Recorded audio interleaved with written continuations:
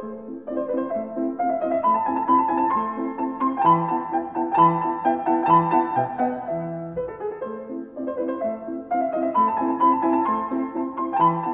and welcome to Cineblokes. I'm Nigel Wentworth. And I'm Benjamin Baker. And we are the Cineblokes. And tonight we're reviewing Mad Max Fury Road. Yes. Or is it Furry Road? No, it's Fury. It's Fury Road. Mad Max Furry Road. A lot of people dressed up like animals in this. I think it's a very different film. Yes. Different genre, maybe, altogether. I feel like it's like an adult film with furries, with just people Mad dressed Max up like Triple animals. X, Fury Road. Furry Road. The Road to Furries. Yes. Right? No, I don't know. I have no idea what's going on. What's correct? We've already started off weird. That was my fault. Anyway, so Mad Max Fury Road, Yes. sort of a sequel / reboot to the Mad Max film trilogy, Yes. film series, as it were, because it's not really a trilogy any longer. It's a quadrology, or whatever the verbiage is on What is that. that? Yeah, I don't know what that would be.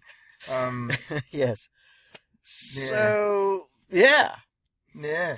So now, coming into this, how familiar were you with the Mad Max? So, not very, to be honest with you. I have a general understanding of, the world, but I have not, and I meant to, actually. I meant to sit down and watch Road Warrior and just, kind of get caught up but I wasn't going to sit through the first one, but, just try to just get caught up at least to be more familiar with the story. And I didn't get a chance to do that. So I walked in here. I might as well have never seen any of the other ones because Right. And that does play an important factor into what's going on here. Yeah. Because I myself am quite familiar. I've just recently seen the first one again, and I'm sorry that I did. I feel it's almost unwatchable, but then you go into it is a definite piece of 70s filmmaking at its finest, or worst, however you want to say it. But Mad Max 2: The Road Warrior is really where it sort of kicked off. Right. And this film, I will say this: I have not seen Beyond Thunderdome in quite some time, so Right. I don't really recall, but I know that sort of followed the same sort of format as the Road Warrior, and I will say that Fury Road does follow that. In that, From what I remember, it's pretty true to form. that everything started off kind of tits up. Yeah. It's not a good society to live in as a good guy. Right. And then things get worse, and then at one point when you're like, well, it couldn't possibly get any worse than this, then it actually does. Yes, right. Again. Yeah. And then somehow things turn out all right in the end. So Yeah, that was actually the surprise of the film. yes, Plot twist. yes, it was looking extremely bleak at Quite certain big, points. yes. So, not And to... spoiler alert, there will be spoilers. I don't think... I mean, it's not. Look, it's not a murder mystery, everyone. It's and I don't think there's really too much to spoil. I think if if you've signed up for the film, you kind of know. If you've seen one, you've seen them all, really. Yeah, I guess. What I would encourage you to do though is if you're not familiar with it and you've never seen it, like I took my bird and I'm pretty sure she had no idea what was going on. Pretty sure she was very confused, asked a lot of questions that I didn't have answers for. So, if you are not familiar, you just see, Mad Max Fury Road could be fun. No, don't do that. Well, here's the thing. Even being familiar with the source material, I mean, all you really know is more about the world. You know who Max is, and then sort of, I mean, even in the original film, there's not too much explanation other than, fuel's run out and people have turned into cannibals and crazy people. And actually, that was more in the Road Warrior, really. Yeah. That's where you saw like the marauders and the wearing people's skin and that sort of weird stuff that you see in this film. Isn't the villain the same? No, actually, that's where I would say things get quite different. Where in this film, even if you're familiar with The Road Warrior or Beyond Thunderdome, coming into this, if somebody were to lean over to me and be like, "Oh, who's that bloke?" I'd be like, "I've no idea." He's got a skin disorder and he's wearing plastic armor and he's got a skull face mask. Yeah, for I've some reason no idea. For some reason, I thought there was a tie-in to previous films. Absolutely not. It's just, I think they tried to lend to this whole thing about there's clans, where people have broken up into tribes and that sort of thing, out in this wasteland. Yeah. And this is just supposed to be one of those factions that has a lot of power. Right. So, so I don't really know that having a working knowledge of previous films would actually do much. Go in there with no idea. Aside from knowing who Max is, and even that you don't really need to. You don't find out his name until 2 hours in. Yeah. And actually, I will say this, but going through this film, he had a mask on for so long. I thought somebody just really liked seeing him as Bane. He just didn't do the Bane voice. No, he didn't. That was the problem. Didn't do a whole lot of talking. But I will say, when he did talk with the mask on, still inaudible. So, there's that. There is that. But yeah, and you know what's really nice about this film is that, all the original was made in Australia. Mm-hmm. And so there's a lot of Australian actors in this film. And it's beautifully shot. For being, the Australian, I don't want to hold that against them, but seeing as it started out as a British penal colony, they've really come a long way. So, good for you, Australia. Well done. Yes. Visually, the movie is, it's something to talk about. I mean, you can't really, it's almost impossible to not allow it to kind of, fuck with your brain, I guess. Yeah. 'Cause it's a lot to take in. And I actually mean that as a compliment visually. There's just so much going on, and, the action pieces and the set pieces and the stunt work, it's just, you can't even believe that you're really watching these kinds of things happen as they unfold. And what's crazy is all of it's done in motion. There is no, stop action sequence where, you might fight in a building type thing. It's all one big giant long car chase, and every explosion and every body that falls off every car is currently in motion. Nothing stops. Oh, yes. And it's mind blowing. It's a mind bending experience just to watch. I would like to know just how many stuntmen died during the make. There should have been one of those disclaimers at the end. No stuntmen were harmed. A lot. Yeah. During the making of this film. There's a film body count, and then there's an actual death toll, and I feel like we need both numbers. Yes, there was a number of stunts, so it was just like, oh, he's dead. Yeah. No, not the character, the actor. The actor's dead. There were definitely some where I was like, there's no way they filmed that in one, everybody made it out alive. It's just impossible. Yeah. So, yes, in that regard, it was the stunt work, high octane. Yeah. And intense. And the context in which it's put into, I think, is what maybe separates it from typical blockbusters, because it is, put in this weird, just bizarre world. And while it's not really explained, I feel like it does kind of heighten the tension. Whether or not you kind of care what's going on, you're still very, oh God, it's very intense. Yes, and they sort of do this voiceover at the beginning with Max, that kind of vaguely explains what's happened to the world and sort of who he is, but not really. Right. So if you're not familiar with Mad Max and you're thinking, oh, what's this all about then? It's just, again, it's in the future.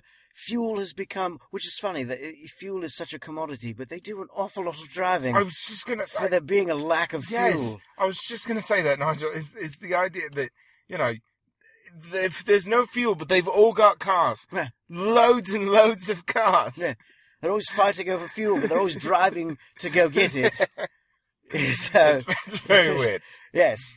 So that's where this post-apocalyptic world. Water is also, everything's become a desert.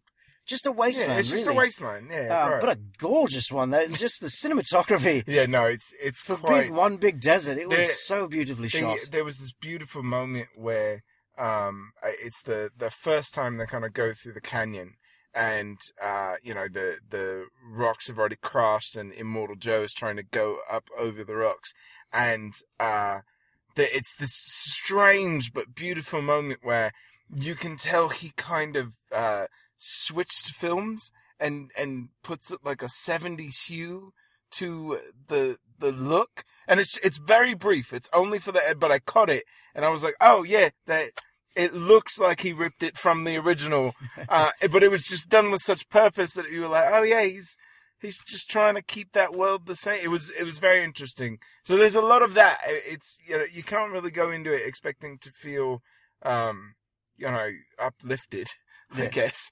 No, it's a very bleak future that they live in. Yeah. And as you pointed out, the intensity there, you really do throughout the whole film. You're just thinking, they're not going to make it. They're not going to make it. They're not going to make it. That's how you feel the entire time. The entire time. And you get the sense that everyone can die. Even Max himself. Like, nobody's exempt from death in this film, you feel. But that, I mean, to the credit of the film, I think it really does create that tension, which is says even more about the cinematography and the action sequences, because you really you're not given a whole lot to grasp about the characters that we're supposed to root for. So the fact that you're, intensely, they create that tension of, oh my God, are they going to die? When you don't really have a reason to care whether they do or not. I think that says a lot about what the film does visually. Yeah, indeed, yes. As far as the plot is concerned, it's not anything that's too deep, but it never has been. Yeah, even the Road Warrior, it's Max just trying to survive. He gets thrown into a situation where people need help. He doesn't want to help. He's trying to help himself. But in helping himself, he has to help them. And then, it turns out he really is a good guy. And then, things happen and he saves the day, sort of. That's the plot of Fury Road, right? That's pretty much the plot of every Mad Max film. Right, yeah. So this follows suit in that. That was pretty much the spoiler-free breakdown of the film. Yes, that's as spoiler-free as I can get. That's pretty much exactly what happens. And the casting I think was well done. Tom Hardy is, with Max, he's just brooding, really. That's the best word to describe him. He's just even in brooding the old character. days when Mel Gibson played the part, you didn't need to be a tremendous actor. And I'm not saying that either one of them are poor actors. I'm just saying that the role is not one that lends itself to that. Yeah, correct. It really is just you need to be able to do action. Sure. But Charlize Theron was great. I thought I believe her. Yes, she was a nice counterpoint to Max's character. What's his name? Nicholas Hoult. Yes. Damn near unrecognizable. The only reason I even knew who he was because I'd seen his name as an actor, and then they would show his name and then his face as one of the savages or whatever. And that was honestly one of the only reasons I was like, oh yeah, it's him. So I could pinpoint him right away. I did not know that going in. Yeah. And so for me, it was sort of a delightful surprise, but it was like when I saw they have all these half-lifers that painted up like powder. And I still don't know what they are. Yeah, I'm not sure either, but apparently they have a short lifespan or something, but they're warrior drivers. War boys? I have no idea. Yeah. But the moment I saw him, when I saw his face, I was like, oh, this one's special. Yeah, like, he's going to go the distance. So Even his friend, though, his mate, he was... I can't place him, but I know the face. Did you? Yeah. I spent most of the movie trying to figure out, because he shows up in the beginning and then he shows up at the end. Well, he had those crazy face scars. I was waiting for him to ask you, do you want to know how I got these scars? But didn't quite get to that. So yeah. It is, I will say this. I actually, for as long as it felt, because it does feel a bit long. It does. Strangely enough, I would have liked to see more. Because I want to know more about the world itself. I want to know more about the clan and more about the people and more about who Immortal Joe actually is. I do feel the film could have benefited with a bit more exposition. Yes. So, yes, there is that. So, I don't know if me wanting more is good or bad. Haven't really decided yet. Well, we'll mull it over and we'll come back and just... Yeah. But I don't know if there's more to be said, really. This film will leave an impression, one way or another, I feel. Yes. So whether or not that was its intention, it succeeds in that. I honestly, my biggest complaint of the film is just I would have preferred more exposition about the world that we're in, because it is so interesting. It's weird and wild, and there's they go into battle with an electric guitar and a dude in pajamas. It's very bizarre, and it's fun and but bleak at the same. It's all. I mean, as far as like post-apocalyptic, kind of wasteland type films go, it's done very well in that regard. Like, it's a world that's so foreign and yet somewhat familiar all at the same time. Right. So they've done very well there, but they just need to, flesh it out more so that you get to know it, but, instead of just, it was speed in the desert, really is what it was. If this rig goes below 65 miles an hour, we're all dead. Well, it did feel that way. It did. Because if they did stop, they'd be caught. That's true. That's true. In fact, maybe this film could have benefited from Keanu. I'm not really sure on that. He would have been great. Don't quote me on that. Nope. Keanu Reeves. Mad Max Fury Road 2. Maybe he could be the lead marauder in the next film. I love it. Absolutely love it. Shut up and take my money. In fact, he would have been perfect in this because the lead marauder, Eternal Joe or whatever, Immortal Joe, he just had the face mask on all the time. There's no acting required. That is right in Keanu's wheelhouse. Got to do it all with the eyes. Yes. It's all in the eyes. All in the eyes. So, shall we give this a rating? Yeah. I don't know how to rate this film. Well, I'm going to give it, all right, here's the thing. I'm going to do, I should give it two different ratings, but here's what I'm going to say. If you're a big fan of the Mad Max franchise, right, and you're familiar with the mythology and all that stuff, then I'm going to go and I'm going to give it a 4 out of 5 Immortal Joe's brides trying to escape. All right, okay. Right? If you're not, I'm going to give it a 3.5, just because it is a little bit jarring and there's not a lot of exposition to kind of guide you into. Sure. But it is still entertaining. Okay, all right. In that case, then I'll give 2 ratings. I will say if you are a fan of the series, despite my complaints of wanting to see more in the exposition, again, as we've already said, visually it is absolutely stunning and it's almost worth seeing just for the visuals alone. Mm-hmm. So for that, I would give it 4 out of 5 war rigs. All right.